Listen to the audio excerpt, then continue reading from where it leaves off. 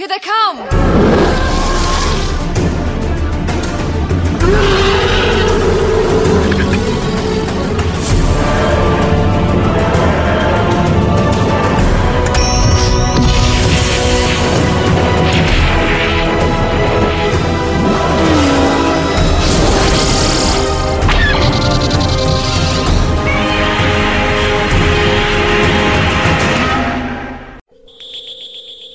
Hello, and welcome to episode 59 of Effectively Speaking, the podcast that takes a look at some of the special effects sequences of film and television, be they classic, average, or duff.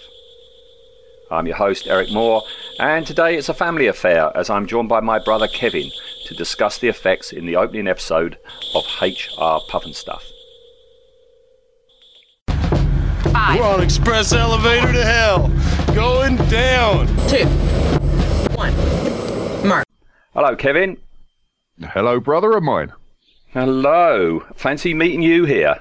It's been so long. Yeah, yes.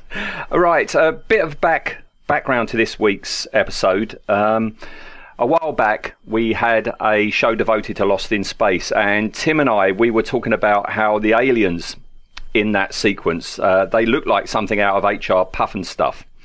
And after that got me thinking about, maybe that might be an idea one day to do an episode on, what goes on in that show. And of course, then on Christmas Day, you and we were talking about this show, and it was you who suggested featuring it, wasn't it? Yeah, I believe I blackmailed you emotionally and said, please do Pufnstuff, to which you went, only if you come and join in. That's not how I remember it. I remember you saying, please, please, and I was resistant until a tear fell out the corner of your eye. I couldn't possibly comment. All right, move on. All right, so HR Pufnstuff. We've never really talked about it much over the years, but it's obvious that it was a long time ago when this show came out, and I'm guessing for both of us it's been indelibly printed on our brains, hasn't it? Yeah, absolutely. If you would ask me my earliest memory, I must have been really small. I mean, as far as I can see, it hit our shores early 1970, but I would have been 3 then. And with the best will in the world, I don't think my memory stretches back that far. So I'm going to assume I remember a rerun or two. And you and I laughing uncontrollably at one certain female character. Well, yeah, that's not exactly an enigmatic response, because there really is only one female character in this show. I don't know, Judy the Frog. Oh yeah, I've forgotten about Judy. We'll be talking about Judy the Frog, and there's a reason I've blanked Judy the Frog. But yeah, I mean, I'm like you. I mean, I'm 4 years older than you, so you would think I would remember it a bit more. But no, it was just there. I can't remember whether it was ITV that showed it. I can't remember whether it was BBC. Like you say, I don't know if there were repeats, but it was just there, and it was one of those strange shows, because back in those days, there were we certainly didn't have TV guides, did we? There were no books on the subject. You just flicked through the channels on a Saturday morning or a Sunday morning, found something and started watching it. Yeah, absolutely. And I've trawled back trying to find trace of it. It was ITV. Oh, was it? Yeah, but as we know, in the UK, ITV was a bunch of regional companies, and different ones kind of bought different programs. So I've managed to find a website where you can look at old TV Times episodes, and going through them, the ones I could find, which were mainly Anglia, LWT, there is no sign of this show in 1970 through to 74. I have looked in every one. All right. But there is mention of 1970 it being the first time, and I think the film, the earliest I could see mention of that was 74. So it's definitely our early, very pre-teen years, and yes. Memories of us rather cruelly associating Miss Witchy Poo with a certain sister of ours. I have got a mention of our sister and stripy tights. It's funny that you should mention that. Yes. One of our sisters, could have been Witchy Poo. That was a bit cruel back then, but maybe in about 30 years or time, time, she will resemble Witchy Poo, but she doesn't at the moment. She's got the legs, but that's about it. Absolutely. Yeah, but I mean, Witchy Poo, yeah, she is the main reason. I'm sure that both you, me, and anybody else that does remember this show remembers it. It is because of Witchy Poo. It is because of Seymour the Spider, who we'll be talking about soon, and especially for me, Orson the strange straggly vulture thing. And I think with this show, this show is similar to like the Disney and Warner Brother cartoons, is the bad guys are always far more interesting than the good guys, aren't they? Yeah, I mean, really, my memory, 3 characters stand out for me. I think Jack Wilde, because we really weren't used to seeing an English kid starring in an American show. Mm-hmm. Witchy Poo for all of everything Billy Hayes did with that character. And for some reason, it's Stupid Bat that I remember the most. More than Orson, more than Seymour. And given that he's not in it that much, I think his character just resonated with me. I found something of myself in Stupid Bat, I reckon. Well, I was going to ask the question because on Christmas Day you said, "Oh, Stupid Bat," and the name rang a bell, but it's like Stupid Bat, and of course he is here in this very first episode. But yeah, well, I'm glad you've answered that question of why Stupid Bat was so special to you. It does say something, isn't it, that you can relate to a stupid bat and I can relate to this hunchbacked, strange, straggly vulture, you know. Well, and both of us can see our sister in the witch. And I think the whole you, Orson, me, stupid bat, it comes back to that whole chalk and cheese nature of me and you. And I was thinking, if Eric was to start this podcast saying, "So how would you describe yourself?" For me, the difference between me and you, I was listening to podcast 53, was it Blake Seven? Yes. When you and I sat and watched Blake Seven as kids, you had a natural affinity to Avon. Yep. I think it'd be fair to say you wanted to be him. I had his haircut for sure. You did. And I seem to remember some of his mannerisms, whereas I loved Villa, not least because he looked very much like the lead singer of the Darts, who were my favourite band at the time. And that probably shows the contrast in our characters, and you, Orson, me, Stupid Bat. How's that? Yeah, and of course, if we're making an analogy to Blake Seven, then our sister was definitely Servalan. In many ways. There you go. All right, okay, that's the preamble out of the way. Let's get on to the clip, and then we'll get into this episode, shall we? Yeah, great. Let's do it. Witchy Poo, look! Pufnstuff and Jimmy are heading toward the castle. You'll soon have your golden flute.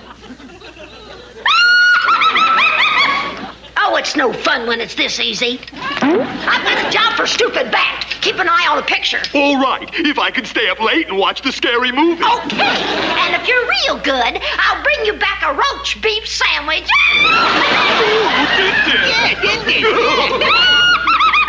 Stupid Bat, I want to talk to you. Stand right side up. I am right side up. You're upside down. Oh, never mind you, ding-a-ling. I want you to go out into the forest and keep an eye open for Pufnstuff and Jimmy. The right, Chief, the right, Chief, the right, Chief. Say, which eye should I keep open, the right or the left? Any questions, dummy? Now go. I'm off. Right, so every week you had the opening credits, which I always think just go on far, far too long. Every week they tell the same tale every week of how Jimmy ends up on Living Island and how Witchy Poo covets his magic flute, doesn't it?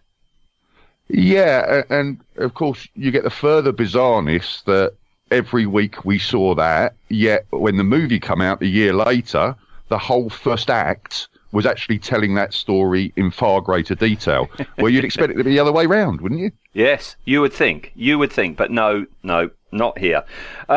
So yeah, we have the opening credits, which also has that insanely catchy theme song, which I've always thought, it sets out right away what this show is all about, because, you know, the whole "Once upon a summertime, just a dream from yesterday." It's a nursery rhyme, really, isn't it? The whole sing-songy thing, it's a nursery rhyme. Yes, it's a nursery rhyme that then turns into something very different, and I don't know if you're hitting in behind the scenes the whole Paul Simon bit on this. I was going to mention it just now, but obviously you know, so off you go, Kevin. Yeah, so the comparison was made between this and 59th Bridge Street song, Feeling Groovy, to the point that legal action, court found in favour, so Paul Simon actually has co-writing credits for this theme tune. Yes, I know. Which I'm sure is a highlight of his career. Yeah, I mean, it does sound vaguely like it. I wouldn't say it was a complete rip-off. It's the chorus that he's talking about, isn't it? Absolutely, but they're not short on plagiarism on this show. There's another song where one of the episodes where Jimmy is a beggar going up to the castle and dressed almost exactly like the Artful Dodger, and you can just hear the song is Consider Yourself with whole new words put in there. Bless them. Bless them. Yes. Right. Okay. So here we are. This is episode 1 of the of the series. There'd already been a pilot on how Jimmy got to the island, but this is episode 1, and it starts with Jimmy at HR Pufnstuff's house. Can't even say it. HR Pufnstuff's house. Now, I don't know about you, but I've never cared for Pufnstuff. He's just too nice, and he's just not funny. Yeah, and he wears that cowboy boots and the cowboy hat. And he's got the southern drawl as well, hasn't he? Yeah. Well, apparently, one of the original plans for this show was for it to be a bit of a Mickey take of Westerns. And that lasted into the creation of Pufnstuff character. But then I think they kind of abandoned that and just we just have to accept that he is a cowboy mare dragon. Yes. Yeah, there's some sense in there somewhere, but no drops were taken in the writing of this series. No, according to the creators, nowhere ever. Right.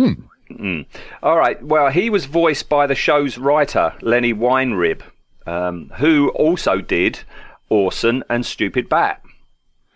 Yeah. I think there were only 3 voice actors on the whole series, and Lenny did the vast majority.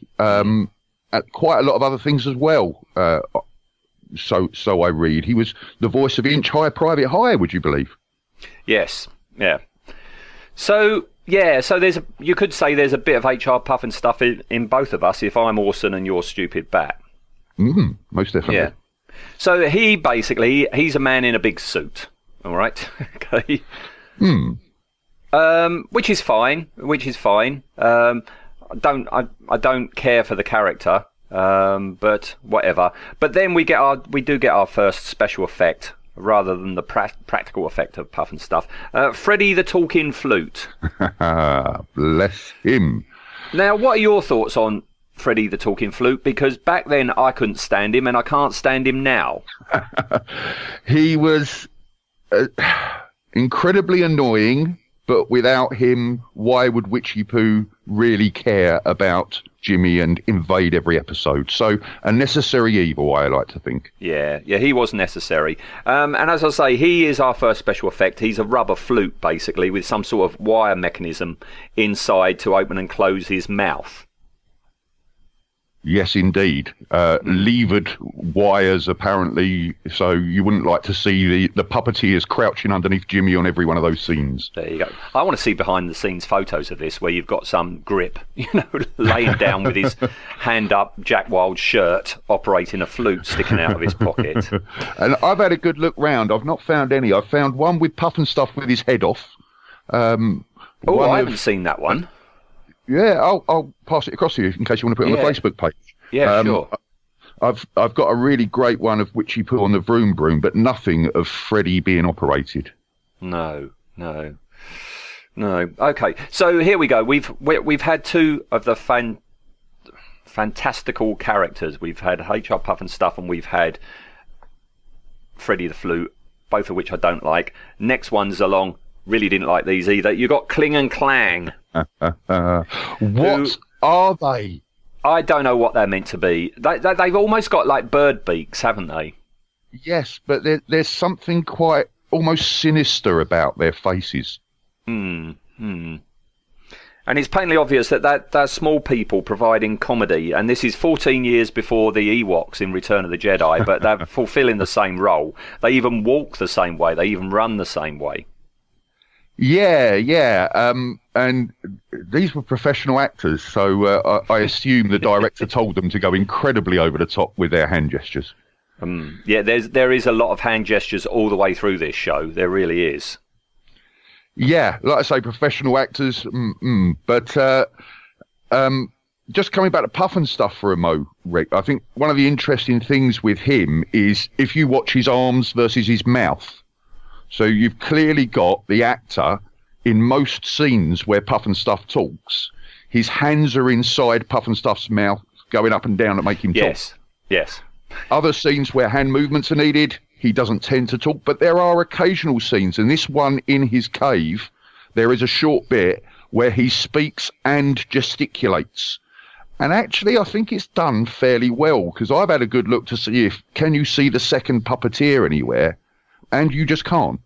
All right. So, a first hats off for a special effect for that bit, if I may. Okay, fine. Right, so Kling and Clang are going to take Jimmy to Dr. Blinky's castle. And while they set off, and before he gets there, we cut to Witchy Poo's castle. And this is where I start paying interest, because up till now it's like, yeah, whatever. But Witchy Poo's castle, you see it in a long shot, and here, our very first view of it, it's a tabletop miniature with a bit of dry ice around it. And dry ice that seems to appear in some scenes and not appear in others. Yeah.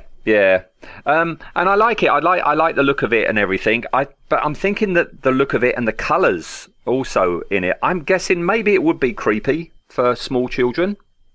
Yes. Definitely sinister about it, isn't it? I don't know if it would be creepy, for the 4-year-old you when you saw it, compared to like a 4-year-old child now. I don't think a 4-year-old child now would be creeped out in the slightest. No, but I seem to remember the castle, elements of Witchy Poo and the 2 castle guards did have something of an effect on me. It made me slightly uncomfortable. And when you look at those 2 guards now, you think, oh, God, how could anyone have... But yeah, it certainly had an effect on me. The castle, let's face it, we're on a living island, everything's alive. So to have a living castle that Witchy Poo's clearly has a bit of an issue with, a castle with an attitude problem is fantastic. Okay. Right, so we're going to cut inside, and as we do that, we get her trademark laughter, don't we? Don't we just? So we get her maniacal laughter, and we're inside. We've got Witchy Poo, we've got Orville, and we've got Seymour. And as I say, the bad guys in this, fantastic. This is what I remember about the show. If these guys weren't in it, or they weren't as good as this, I don't think I would have remembered the show at all. Absolutely agree with you. Absolutely agree. So... Again, this has come up before on this show, is it's not really fair to compare something that you're looking at now on DVD, on a big plasma telly, compared to what we used to watch on a tiny little, 12-inch screen or something with terrible, terrible picture reception. But it's very obvious here when you see a close-up of Billy Hayes, as Witchy Poo. Her makeup looks very crude now, doesn't it? It does, but it's kind of pantomime crude, like it was intentionally crude. Look at the difference in colour between her face and her neck, and you can see where the makeup ends, and it is that. It's almost a send-up of villains, isn't it? A parody of Wizard of Oz, if you like. Pantomime's a very good word, yeah, I hadn't thought about that, but yeah, definitely. I mean, her nose is a totally different colour to the rest. Those bushy eyebrows don't look realistic in the slightest. And the clearly strap-on chin. Oh, yeah, the chin as well. I mean, but on the other hand, if you did try to make a witch with a nose like that and a chin like that and eyebrows like that and try and make her realistic, that wouldn't be suitable for a children's show. This is for, preschool-aged children, basically, isn't it? Yeah, and I was thinking about this before this podcast. I think this is possibly a first for your show in that here we have a blatant kids' TV program where everything about it, the sets, the special effects, are cartoon-like. And you can't look at the cardboard trees, for instance, and criticize that as a special effect, because it's lampooning that kind of thing. Yeah. Oh, yeah. I mean, she is like a cartoon version of the Wicked Witch from Wizard of Oz, isn't she? She's lampooning it, and it is a cartoon extrapolation of what you saw in Wizard of Oz. Yeah, definitely. And I think the Croft brothers loved the film, and this is a bit of an homage whilst also being a slightly sarcastic version of it. If you watch the trailer for the movie, it actually gets referred to as the greatest musical extravaganza since The Wizard of Oz. So they want to draw links with it, but never take themselves too seriously in doing so, which is fantastic. Yeah, it certainly is. And Witchy, she's definitely my favourite. As I say, Orville is my second. I just love the look of Orville. I love he's just tatty. You know, he's got feathers going absolutely everywhere. He's got the googly eyes that, you know, he seems to shake his head a lot as well, which makes his eyes just keep googling all the time. And then we've got Seymour the spider. And in this first episode, I was looking at his eyes. Every time he appeared, I was looking at his eyes, and I was thinking, are they sparkly eyes or are they illuminated somehow? And I couldn't tell from this episode, but I've watched a couple more, and I think they are illuminated. That there's actually some sort of torch behind the lenses of his eyes. Absolutely agree with you. I think they're lit, most definitely. So the there they are. Thing as well, Rick, when you say about Orson, apparently the young lady that played Orson was the only non-professional amongst the little people in this whole series. And I agree with you, out of all of the characters, in terms of the one that's most comical and you can fall in love with her the most, it is Orson the Vulture. Yeah. So, you know, full tribute to her, that this little lady who kind of applied for it just on a whim and got the part, managed to steal the show in terms of the animal characters. She certainly did for me, definitely. And so, yeah, I love this bit. You know, it's fantastic. But unfortunately, we've got to cut back to the good guys. And Jimmy and co, they're going through the living trees that you've mentioned. Now, as you say, some of them are basic cardboard cutouts. And some of them are blokes in tree costumes. That now, when they speak, they have what we would consider now pretty overt racial stereotypes going on. But back then, it's high comedy. You got Jack Wilde laughing his head off. Yeah, absolutely. And I think this is the first of two times in this episode with the winds coming later, where you watch it now and you're somewhat uncomfortable with the racial stereotyping, whereas back then us kids would have maybe got the joke and maybe laughed along with it. But there is that, a bit like we see in modern day animation, when The Simpsons came out, it was superficially aimed at kids, but there was the sideways humour for adults. And that exists in Pufnstuff.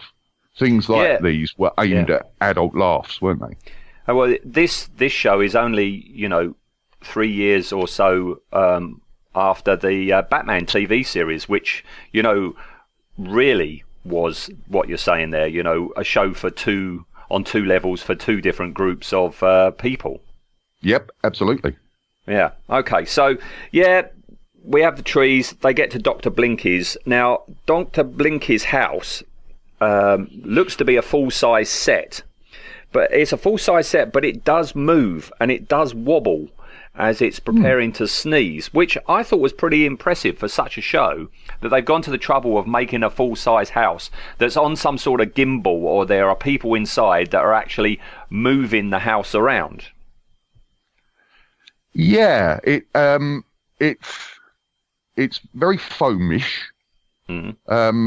Like you say, they could have done a cut scene for the movement of the house and cut back again and used miniatures. So kudos to them for that. One thing I want to know about Dr. Blinky's house is, why is his door so short? When you see them walk in, and even Jack Wilde has to bend double to get in, yet when they stand next to Dr. Blinky's about the same height as Jack Wilde. So why would a tall bird have a small door? I think you're thinking too much, Kevin. I think you're right. Yeah. All right. Well, the house is preparing to sneeze. When it does sneeze, we've got another tabletop miniature, which is done very well. But you're absolutely right. They could have used that tabletop miniature for, the shot, just an establishing shot of the house. But they didn't. They've gone to the trouble of making a full-size house. So, kudos to them. But as you say, they go inside and they meet Dr. Blinky. I could never stand Dr. Blinky. Just could not abide him. Who? Oh, I'm very sorry. Good. The scene still makes me laugh as a 51-year-old. The whole Who gag. Yeah, oh dear. All right. But, okay, the gag's good, but no, he's got it's a terrible design. And the main problem I've got with Dr. Blinky is that voice, okay? Now, it was done by a guy by the name of Walker Edmonston, okay, who I've never heard of, but he was doing an impersonation. You said earlier, about impersonations. This factors a lot, and we'll be talking about that soon. That it was a mainstay of this show that you would have vocal impersonations of famous people at that time, okay? And this Walker guy is doing an impersonation of a guy called Ed Wynn, who I cannot stand Ed Wynn. Sorry for any Ed Wynn fans out there, but even when I was little, I found his voice deeply, deeply irritating. He was the Mad Hatter in Disney's Alice in Wonderland. That was deeply irritating. And he's some eccentric boffin in Mary Poppins.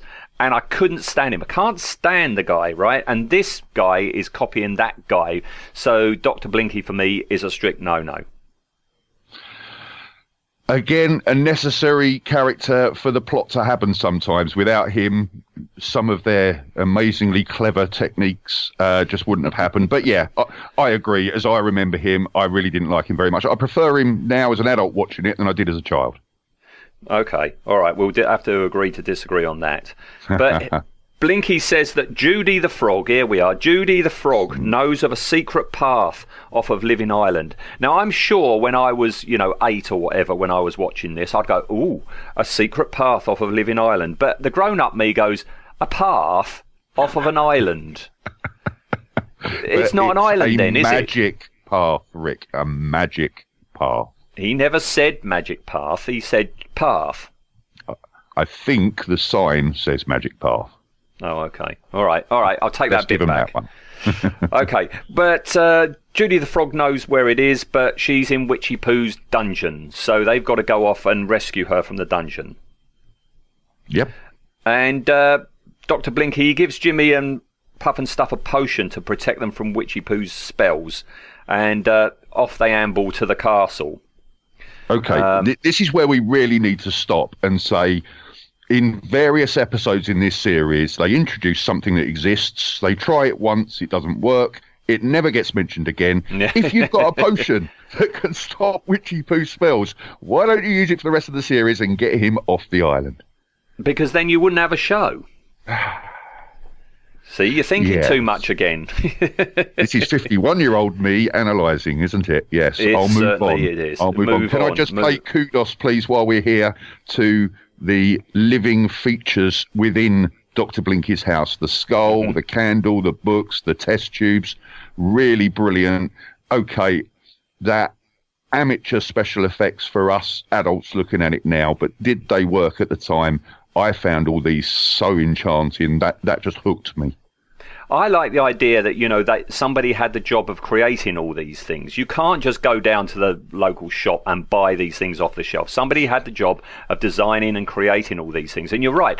The things that you see in here, you could possibly see in a Disney, cartoon. If you've got a wizard in his laboratory or something, you would see things like this. You've got the talking clock and things like that Disney do. I mean, it's very similar to that, isn't it? But this is a 3D real object. Yeah, and I think they were quite brave and groundbreaking to do it, and the series overall groundbreaking as well. I think if you look at this series in context of the time. What did kids' TV look like? It was cartoons, cartoons, and violent cartoons. And this was seen as kind of an antidote to that. Yeah. So, to be so bright and colourful, other than Witchy Poo's behaviour, non-violent, it set the tone for so many kids' programs that come after it, but not necessarily on a special effects front. I was just about to say, cartoons that are violent, because the next thing, Orson spots them approaching on his nifty periscope device, and we have violence because Witchy Poo seems to preface anything that she says to Orson or Seymour with a whack of her magic wand. Yeah. Apparently, a TV company actually asked originally for that to be taken out because of this thing about it being a big step away from violent cartoons. Right. But obviously so grateful they kept it in, because that kind of slapstick comedy is what makes the show. Not sure I would have wanted to have been the actress who played Orson, because apparently in the very early days that wand was made of steel. Right. Oh, I didn't know that, but I see what you mean. Do you think maybe that's why we've got the comedy twang noise on it? Just to, take the edge off of it a bit. And because it's like a Tom and Jerry twang, isn't it? When she hits him. Yeah, I think you're right. A bit like Wile E. Coyote and the over-the-top violence, by making it so unreal. It's saying to kids, this isn't actually violence. Well, there's a precedent before that. You go back to the Laurel and Hardy shorts. You look at them now; they are incredibly violent. And if you tried doing that to a real person, you would kill them or you'd put them in hospital. Yeah, absolutely. Okay, right. So she's so angry all the time. She goes from maniacal laughter to anger in an instant. She stomps off because she's going in to enlist the aid of your favourite, Stupid Bat. Hey, my man. Yeah, so I never thought anybody would react to the word Stupid Bat like that. Thank you, Kevin. So she comes out of her... Here we've got the full-size castle now. She comes stomping out through the portcullis bit, which is the mouth of the living castle, to where Stupid Bat's hanging upside down, isn't he? Yes. Or is he? Or is he? Because, yes, I mean, this is the clip, that we've just played is, she said, why are you hanging upside down? And he says, no, it's you who's upside down, because he is a stupid bat. Absolutely. Okay. And so she gives him his mission, and I don't remember this episode. I had, when you said about this, I thought, right, we'll start with episode number 1 and we'll see just what it was like at the beginning. And I don't remember this episode, and I was watching this, and when he takes off, that is the most unconvincing fly-in takeoff I've ever seen, and I was on the floor laughing. But the question is, can you see the wire? I can't see the wire. That's what I was just about to say. For all the crapness of it, because basically he just sticks his arms out and he takes off. His legs are completely rigid, and he just takes off with a da da da da da da da, and he goes. And I showed it to our youngest. I said, come and have a look at this. And she's in love with that scene. She wants me to play it to her all the time. Just that bit of him taking off. But knowing your youngest, she's as enamoured with Witchy Poo's his over-dramatic freeze pose as she is with Stupid Bat. Indeed. Because Billy Hayes takes advantage of the Witchy Poo character to just be as over-the-top as she wants to be in every episode. Yeah, well, she's in orbit. She's so over the top, isn't she? Yeah. So, as you say, the castle is kind of sarcastic. Witchy Poo talks to the full-size castle, and it talks back to her in miniature form. So she will talk to the full-size castle, but then we've got the tabletop talking back to her, don't we? Yes, indeed. Moving eyes, moving portcullis, the lot going on. Yeah, and I was looking at it, and the castle entrance that is the mouth, which moves, it looks to me to be a piece of foam that's open and closed by a hand, that's behind there, opening and closing it. So I thought, well, if that door, the mouth, is about fist size, I reckon that castle model has got to be about a foot or so tall, I think. Yeah. I would say between a foot and 2 foot. What I can't say with any confidence when they did the movie, bigger budget, and certain things were redone, like Pufnstuff's head, etc. And I know I found stuff about the foam version of this castle for the movie. Right. What I can't say is whether that was just for the movie or it is this one going forward. But it's actually the guys that created Bruce the Shark. Right. Okay. So this is the early credit for them. Now, that's not a nugget that I came across. Now, there, and I can't remember his name. One of the people that worked on Bruce the Shark also worked for Disney on 20,000 Leagues Under the Sea. He worked on The Lost Continent. It's a Hammer film. And I wonder if it's him as well. I'll have to IMDb him and see if he did have a hand in this. He might have been the hand in it. You never know. Yeah, that would be interesting if there's a connection there. Yeah. Well, apparently the two guys. You can tell I've done a bit of reading for this podcast. You put the effort in. Thank you, Kevin. Yeah, absolutely. Don Chandler and Joe Alves were the two blokes. No, that's not him. No. All right, forget that. Apparently they worked on Bruce, and Joe Alves also created the city model for one of your favourite films, Escape from New York. Right. Now I know the name. Right. Yes. Okay. All right. Oh, so right. Well, they can claim credit for the foam castle in Pufnstuff. There you go.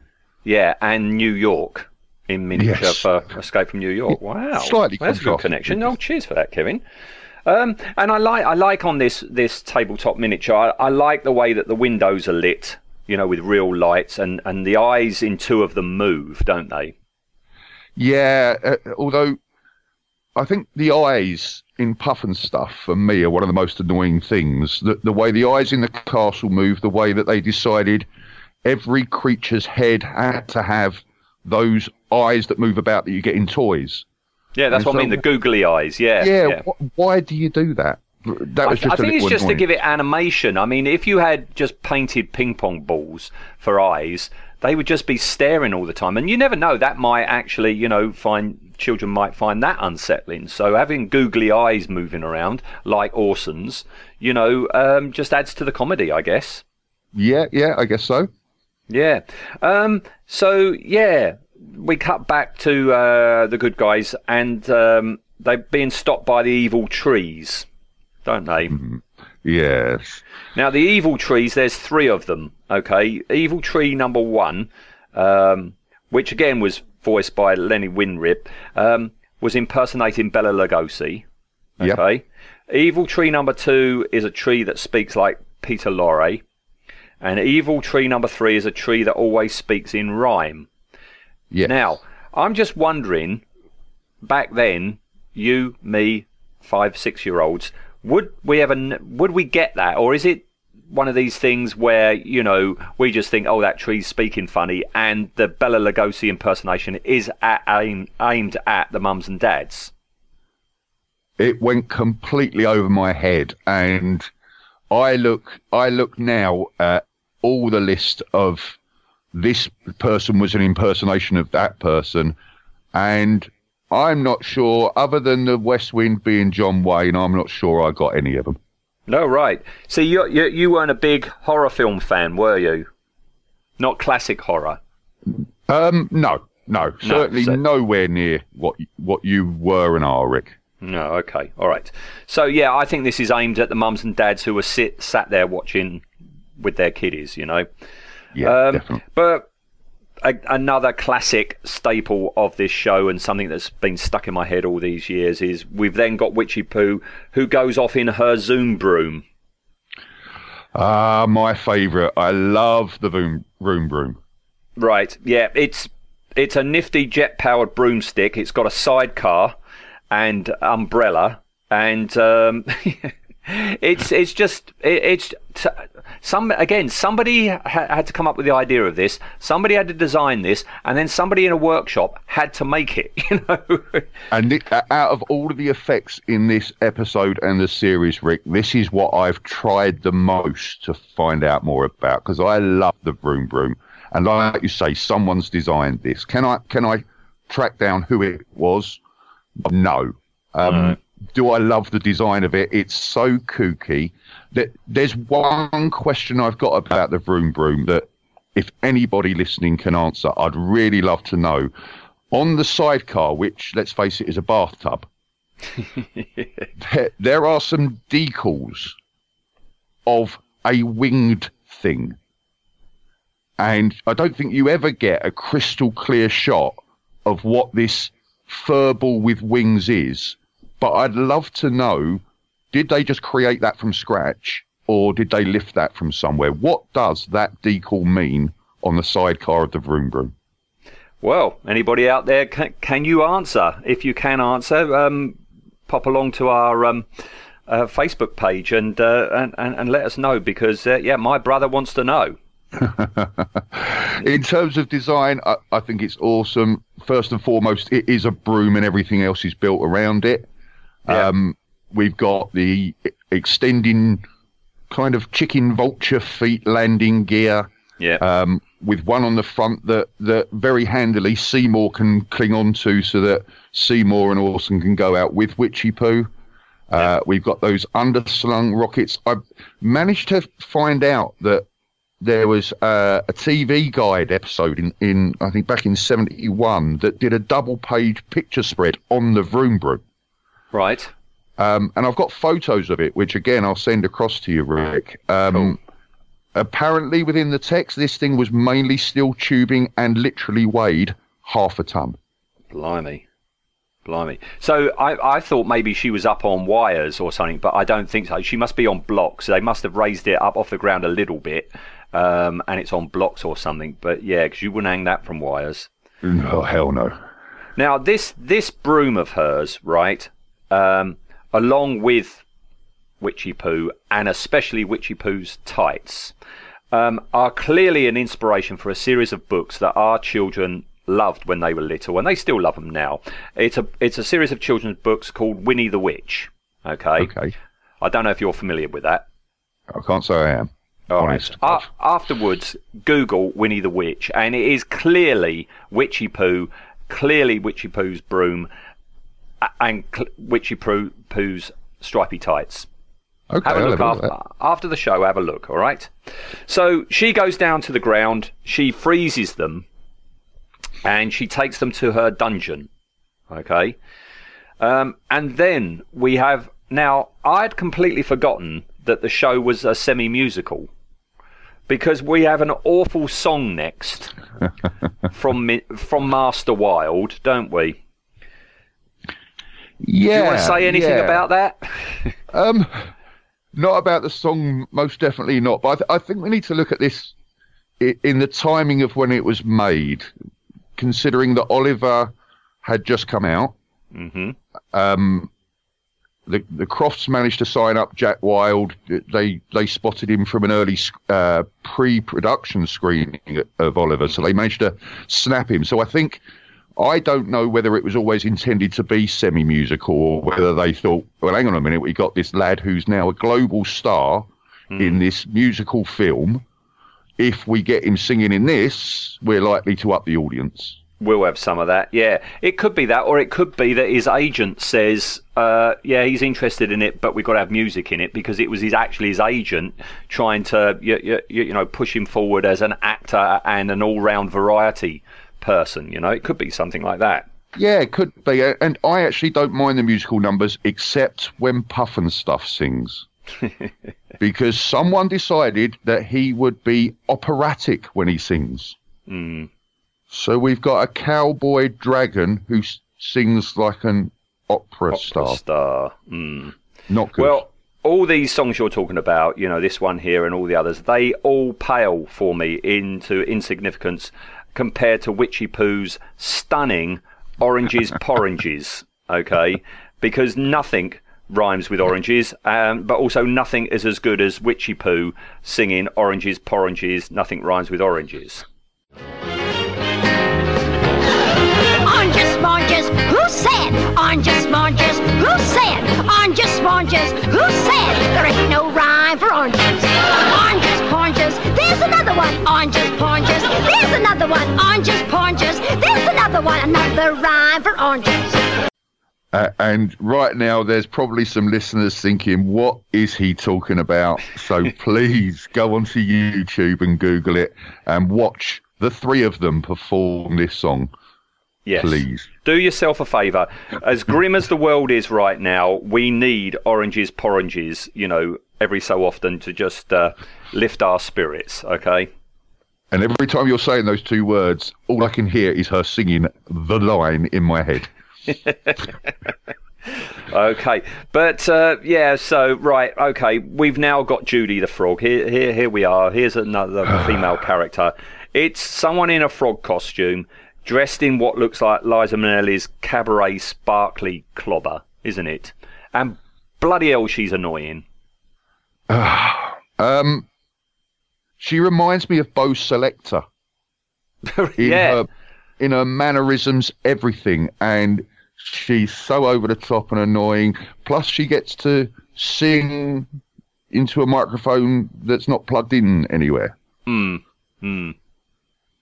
But again, you're thinking too much. All these songs, they start singing. Where's all the music coming from? I mean, you can't get hung up on why isn't the microphone plugged in. Where's the bloody music coming from? And how does she know the words to Jimmy's song? But there you go. Much as you don't like Dr. Blinky, I think if I could have had any one of the characters assassinated with a sniper rifle, it would have been Judy the Frog. Yeah, there you go. I agree. Okay. Well, they use Freddy's high frequencies to break the bars and escape, don't they? Yeah, and those bars shatter, don't they? They do. But they escape. Witchy Poo runs down to their cell and tells the really rather good talking door that's there to open sesame, to which he says, I'm called Lester. So she goes, open Lester, and he opens the door. That little exchange with the door and everything, for some reason, made me think of Labyrinth, okay? Which is a similar type thing. You've got a film where you have an adolescent going into a world which is rather bizarre, where things are alive, like talking doors, blah, blah, blah. And I'd never made the connection before until she started talking to that door called Lester. And that reminded me of when Sarah in Labyrinth is talking to the door knockers and trying to work out which door to go through. And it's like, yeah, Labyrinth is a bit like H.R. Pufnstuff, I'd never thought about that before. It'd be interesting, though, if that was in any way done as a tribute to Lester. Could be. I'll have to look at the end credits and say, special thanks to Lester the door. Yeah, because contrary to what Witchy Poo says, some people do like a smart door. There you go. So we have a quick cutaway to the miniature castle, and then we get Witchy Poo's guards that you were talking about earlier. Which now, as I say, in HD on a big telly, it's even more apparent. It's just some people in black leotards with skeleton bits stuck on top. Not very well. Not very well done. No. And what would you say, though, that skeleton, the bones and skull are made out of, Rick? It's foam. It's some sort of foam, I'm sure of it. It's got to be foam. It's got to be light. If it's anything like resin or anything, it would pull on the leotard and you would have a problem. No, that's some sort of foam. And there seems to be this obsession with foam in this show. I was thinking when I was rewatching earlier, that end scene you get every time with the Boyds doing the closing song. Yeah. And they have a foam drum kit, a foam saxophone, and you think, surely it would have been quicker and probably cheaper to just give them a saxophone and a drum kit, but no, it had to be made of foam. And it just seems like foam was the default special effect resource in this show. Maybe, the show's makers, they had another brother who owned a foam factory or something. I don't know. But after that, we get a very unusual shot. It's a long shot of the castle with a winding path down the hill that ends in the live-action tree set. And so that obviously is a model or something of the castle on set. You've got all the trees, and in the background you've got a hill with the tree on the top. Very unusual. I can't remember ever seeing that shot ever again. No, I think you're right, and this is where continuity absolutely goes out the window. There's at least 3 different times when you see the castle where you see it is in a completely different place. And, on this occasion, you have this winding ravine leading up to it. In another episode, you'll get Jimmy and Pufnstuff walking through a wooded area up to the castle doors. Other times it looks like it's almost on an island all on its own. So, yeah, this one is really bizarre. Yeah, but they're catering for small children who most probably don't remember the last episode, and certainly I'm going to watch them, back to back, like we have been doing. Yeah, and this thought was going through my head. I think maybe makers of sci-fi horror films in the old days might have sat and pondered and thought maybe in years to come people will critically analyse this. Sid and Marty Croft probably didn't think that about Pufnstuff. No, I don't think they did. And with all due respect, we probably shouldn't be critically analysing it. No, not at all. What are we doing? We should have picked Time Tunnel. Yeah, Time Tunnel is coming up. Don't worry. Good. Witchy Poo is back on the Zoom broom, and she's got Orson in the sidecar now. Now, this is how I always remember Orson. Always, just hanging out of that bath, as you say, on the side. Absolutely. And there's those decals immediately underneath him. Yeah, we've got to look into that. We've got to answer this query. All right, Judy has taken them to the magic path, but Witchy Poo makes it vanish. Yeah, now, big head scratch moment for me here. They filmed this on film. Yes. Some special effects they use dry ice, so at Dr. Blinky's when he mixes the potion. But then when Witchy Poo waves her wand and destroys the magic path, for some reason they used that still drawing of the zap happening. Yes, yeah. And I'm not quite sure why. Maybe it's cheapness. I don't know. But she makes the path vanish. Pufnstuff calls on the four winds that we were mentioning earlier. And I had completely forgotten these. The four winds are very bizarre, unsettling, almost Cabbage Patch style faces that, again, they're made out of foam and cloth. They're obviously on a painted sky, mounted onto a painted sky with somebody behind that operating their hands, just like, a hand puppet. And they're surrounded by all these billowing ribbons and materials, and they blow Witchy Poo back to her castle, don't they? Yeah, and I'm going to guess that whoever created the four wind puppets is not who created everything else, because the style, I was going to say, it's completely different, isn't it, Rick? We'll talk about this in behind the scenes, but yeah, it is rather jarring, and I've got some screenshots of all four of them, and I'm going to put them up on Facebook, and you're absolutely right. They don't look at all like something from a 1970s American children's TV show. If anything, they look about like from something, say, 10 years later. That they could be in some like grim, dark fantasy film or something. They really are strange looking. Yeah, the only thing I can think possibly is, bear in mind that the Pufnstuff character came ultimately from the Kaleidoscope show that they did at the World Fair in '68, where he was a very different dragon to Pufnstuff when he was Luther. And I'm wondering whether within that show, or the show that they toured the world with, these four puppets were used and they're reusing them. That's the only thing I can think of. I don't know. I mean, the World's Fair, that was a proper, family-centric thing, and and you're absolutely right. It was for a show called Kaleidoscope. He was called Luther then, but it was for the Coca-Cola Pavilion. I can't see Coca-Cola getting behind something as unsettling as these four. No, I don't know. Yeah, it is jarring. It's like something's been taken from another show, but it's not. It's not cute, and it's not in spirit with any. I mean, even the evil trees. Yeah, they look kind of evil, but they've got that cartooniness about them. The same with the castle. But here, they are really quite scary. They're hardcore. They are hardcore. We'll talk about them in behind the scenes, but even the good ones, pretty darn scary. Yeah, absolutely. So the theory of 6 degrees of separation, we're all no more than 6 people away from anybody else on the planet. So maybe if everybody who listens to this asks everyone they know if they know Sid and Marty Croft and get them to ask everyone, maybe we can get Sid and Marty to actually listen to this and post on Facebook and tell us where the hell did these 4 winds come from, please. And what is that decal? Yeah, most definitely that, please. Yeah, okay. And why Judy the Frog?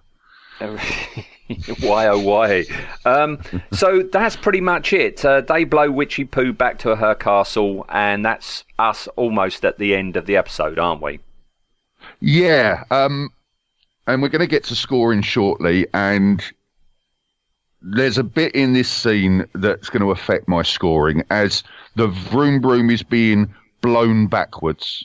It switches from a close-up effect of Witchy Poo and Orson on the vroom vroom, and then it suddenly goes to this really jarring full view effect to the vroom vroom, where it's being blown backwards, yet the smoke is still coming out the back of the rockets where that should be pulling back. And then the most bizarre bit, Rick, I don't know if you noticed, the vroom vroom crashes. We see Witchy Poo crawling out of the hole with Billy Hayes not being able to resist a big old smile on her face. Yeah. And then as you see the broken vroom vroom and you see Orson, in the background, for some reason, Seymour is lying in the wreckage. Is he? Yeah. Oh, maybe he was in the sidecar. I don't know what he was doing down there. But, there was no sign of him at all. And when you see the full shot of the wreckage, there's no sign of him. But when you see the close-up of Orson, you can clearly see Seymour behind him. Oh, I have to go back and lying look at down that. in the wreckage. Oh, I've got to go back and have a look at that. Okay. So all right, not good continuity-wise. I'll do a screenshot of that and put that on as well. All right, so that's the episode over. So we're going to behind the scenes. Now, it's obvious you've done a lot of research as well. So feel free to chip in as we go, all right? Sure. So I thought it's quite apt that this show has got 2 brothers talking about a 2-brother creation. Absolutely. Because it was Sid and Marty Croft. Now, I kind of recognise those names from the credits, but I didn't know much about them until, I started researching this. And I wasn't aware, and I'm sure you weren't aware, that they were big-time producers of American children's TV shows in the 60s and 70s. Because I think the only one that we got was H.R. Pufnstuff, wasn't it? I've got something in the back of my mind that vaguely remembers something to do with Land of the Lost. But Sigmund and the Sea Monsters, no. The Bugaloos, never heard of it. Yeah, I looked into what else they did, and that Sigmund and the Sea Monsters, I mean, that was 4 years later, but you've still got the same creature suit thing going on, haven't you? And you can go, that could be on the next island, that could be happening on the next island along, as you say, I mean, H.R. Pufnstuff, the dragon, was actually called Luther, and he was created for this World's Fair in 1968. Now, apart from Jimmy and Witchy Poo, all of the characters on Living Island were realised via the costumes we've been talking about, or puppetry. And you were saying there, I think you preempted me, Jack Wilde. I think he was in this because we're at the end of the 60s and that thing, after the explosion, of British bands into America, like the Stones and the Beatles and everything. Anything young and British was cool, wasn't it? And that's why you had, like, Davy Jones heading up the Monkees. He was another Brit child actor that crossed the pond, wasn't he? Yeah, absolutely. And I think there were a few factors come together to ultimately form Pufnstuff. Like you say, there was Kaleidoscope in 68 with Luther the Dragon, although a very different looking dragon and a very different plot to Pufnstuff. Alongside that, I think it was Marty Croft went over and saw the early showing of Oliver and spotted Jack Wilde and thought, hello. And the way it all come about for the Crofts was actually in '68, Hanna-Barbera asked them to create the costumes for the Banana Splits. Yeah. So that was their very first venture into TV. So having done that, NBC liking the look of something like that, plus Jack Wilde, plus having Luther at their disposal, all come together in this perfect little smorgasbord to create HR Pufnstuff. Yeah. I mean, you say Banana Splits. I mean, that is another show, again, that we just turned the TV on and it was there. It's like, what the heck is this? And that was surreal and that was bizarre. But, you know, it was massively entertaining, wasn't it? Oh, who from our age? I tend to find about 30-40% of people my age remember Pufnstuff, but everyone remembers the Banana Splits. Yeah, absolutely. The Crofts, they sued McDonald's for copyright infringement because Mayor McCheese and Big Mac bore a strong resemblance to HR Pufnstuff, didn't they? Yeah. So the backstory on this is that a third party who were representing McDonald's actually spoke to Sid and Marty and said, would you be interested if we wanted to create this McDonald's land? And Sid and Marty gave them their pitch of how they would go about it. All of a sudden, that third party didn't bother ringing them anymore, and bang, McDonald's land appears, striking very, very close similarities. Yeah. All right. Only 2 actresses actually auditioned to play Witchy Poo. The first was Penny Marshall, which I didn't know at all. You know, Penny Marshall, actress, director. But they felt that she wasn't right for the part. And then Billy Hayes came in. She gave one of those laughs, hopped up on the desk, and was given the job on the spot. Now, I presume in your research you've seen photos of what she looks like without the makeup. Yeah, absolutely. Very, very different. You'd walk past her in the street and never realise that was Witchy Poo, would you? I had quite a shock because I saw that photo of her, and here we've got a neighbour, and she's an absolute flaming nightmare, and she looks just like her. You know, so it's like maybe she is. So yeah, I mean, our neighbour could be a witch, but this one, you know, I'd much rather have Witchy Poo living next door. I hope for your sake that your neighbour doesn't listen to this podcast. I doubt that very much. All right. Yeah, in spite of the show's seeming drug imagery, I mean, you got all the psychedelia going on. There was an episode predominantly involving magic mushrooms, and you've got a character whose name is basically Pufnstuff. Yeah, the Crofts, they denied there was any drug connection whatsoever. And I want to believe them, therefore I choose to believe them. All right, can't say fairer than that. Coral Kerr was the designer of many of the characters for the Crofts productions. She came up with the idea of Freddie the Flute, so we've got her to blame, to be a sort of conscience for Jimmy. Yeah, and in that part, he kind of did a job, but his annoyance outweighed his usefulness in that respect, I believe. Did you see that it wasn't until many years later that she found out that the Crofts, they didn't want to use the character for fear it would appear to be too phallic for a television show? No, I hadn't seen that. That's fantastic. Yeah. Yes.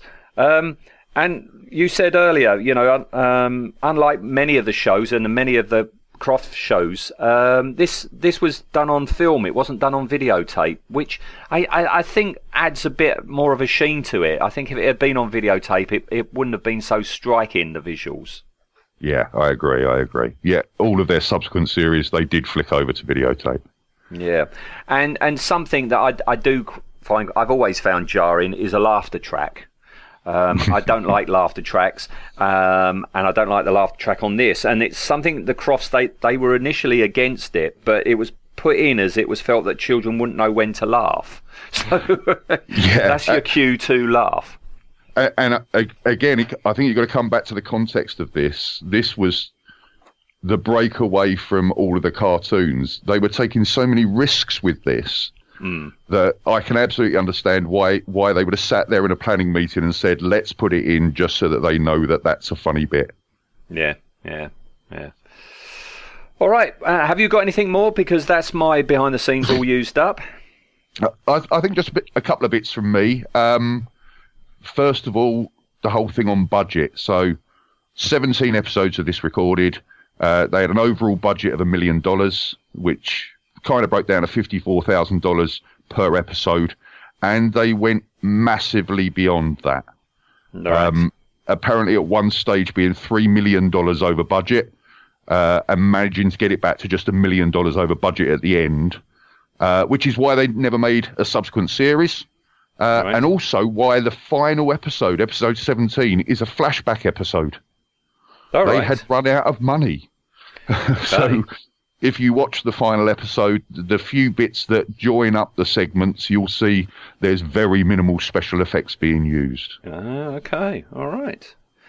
Okay. All right. Well, that's us behind the scenes. So we got to go on to the rating.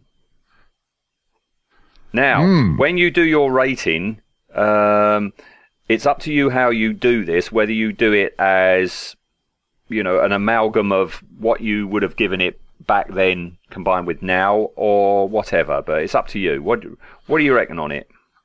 I need to be respectful to your podcast, Rick, and I think if I scored it as the boy Kevin, it would get an artificially high score that in the fullness of time would look a bit odd in your list on your Facebook page. Right. So I think the best thing to do is for me to go, okay, as a boy, what would I have given this? This was cartoon live action, and I was spellbound by it. I would have given this an 8 out of 10 as a boy. As an adult, I look at it, love it for its flaws, but recognise that things like cardboard trees, although we couldn't see the wires on Stupid Bat, we certainly could when Witchy Poo got knocked down by the rescue racer. I would probably give it a 3 out of 10 for that. Right. So if I can come in overall and say, can I give it a 5, please, oh brother of mine? Absolutely you can, because that's exactly what I've given it. Fantastic. I should do this more often. Yeah, I mean, like you say, it's tough. I mean, it's a children's show. Plus, you've got a lot of nostalgia and there's the sentimentality that goes with it. But when you look at what was achieved, you know, it's still a lot of fun. So, yeah, I'll give it a 5 because that means it's average. Okay. Yeah, and apparently a couple of times there's been mentions of remaking the movie. Right. Most recently, 2008, when would you believe they were talking Justin Bieber for the part of Jimmy. And I just hope they never, ever remake this show or movie because it's a late 60s semi-psychedelic attempt at real-life cartoon, and I just think if they tried remaking it, it would lose all its charm. It's a snapshot of the time, definitely, isn't it? Absolutely. Okay. All right. Okay. I think that's where we'll leave it on that very eloquently put comment there, Kevin. Okay. So, right. Well, thank you very much for tonight. Thank you for having me. And yes, everybody out there, if you know anything about this decal, if you know anything about, you know, all these questions we've been raising throughout, please drop by Facebook and let us know, okay? Right, Kevin, I'll bid you adieu, all right? Thank you, bro. I'll see you Christmas Day. All right. Cheers, Kevin. Cheers, Rick. Bye. Bye-bye. HR Pufnstuff, who's your friend when things get rough? HR Pufnstuff, can't do a little 'cause you can't do enough. Once upon a summertime, just a dream from yesterday, a boy in this magic golden flute heard a boat from off the bay. Come and play with me, Jimmy, come and play with me, and I will take you on a trip far across the sea. But the boat belonged to a kooky old witch who had in mind the flute to snitch. From her broom broom in the sky, she watched her plans materialize. She waved her wand, the beautiful boat was gone. The skies grew dark, the sea grew rough, and the boat sailed on and on and on and on and on and on. But Pufnstuff was watching too and knew exactly what to do. He saw the witch's bold attack, and as the boy was fighting back, he called his rescue racer crew as often they'd rehearsed, and off to save the boy they flew. But who would get there first? But now the boy had washed ashore, Puff arrived to save the day, which made the witch so mad and sore, she shook her fist and screamed away. H.R. Pufnstuff, who's your friend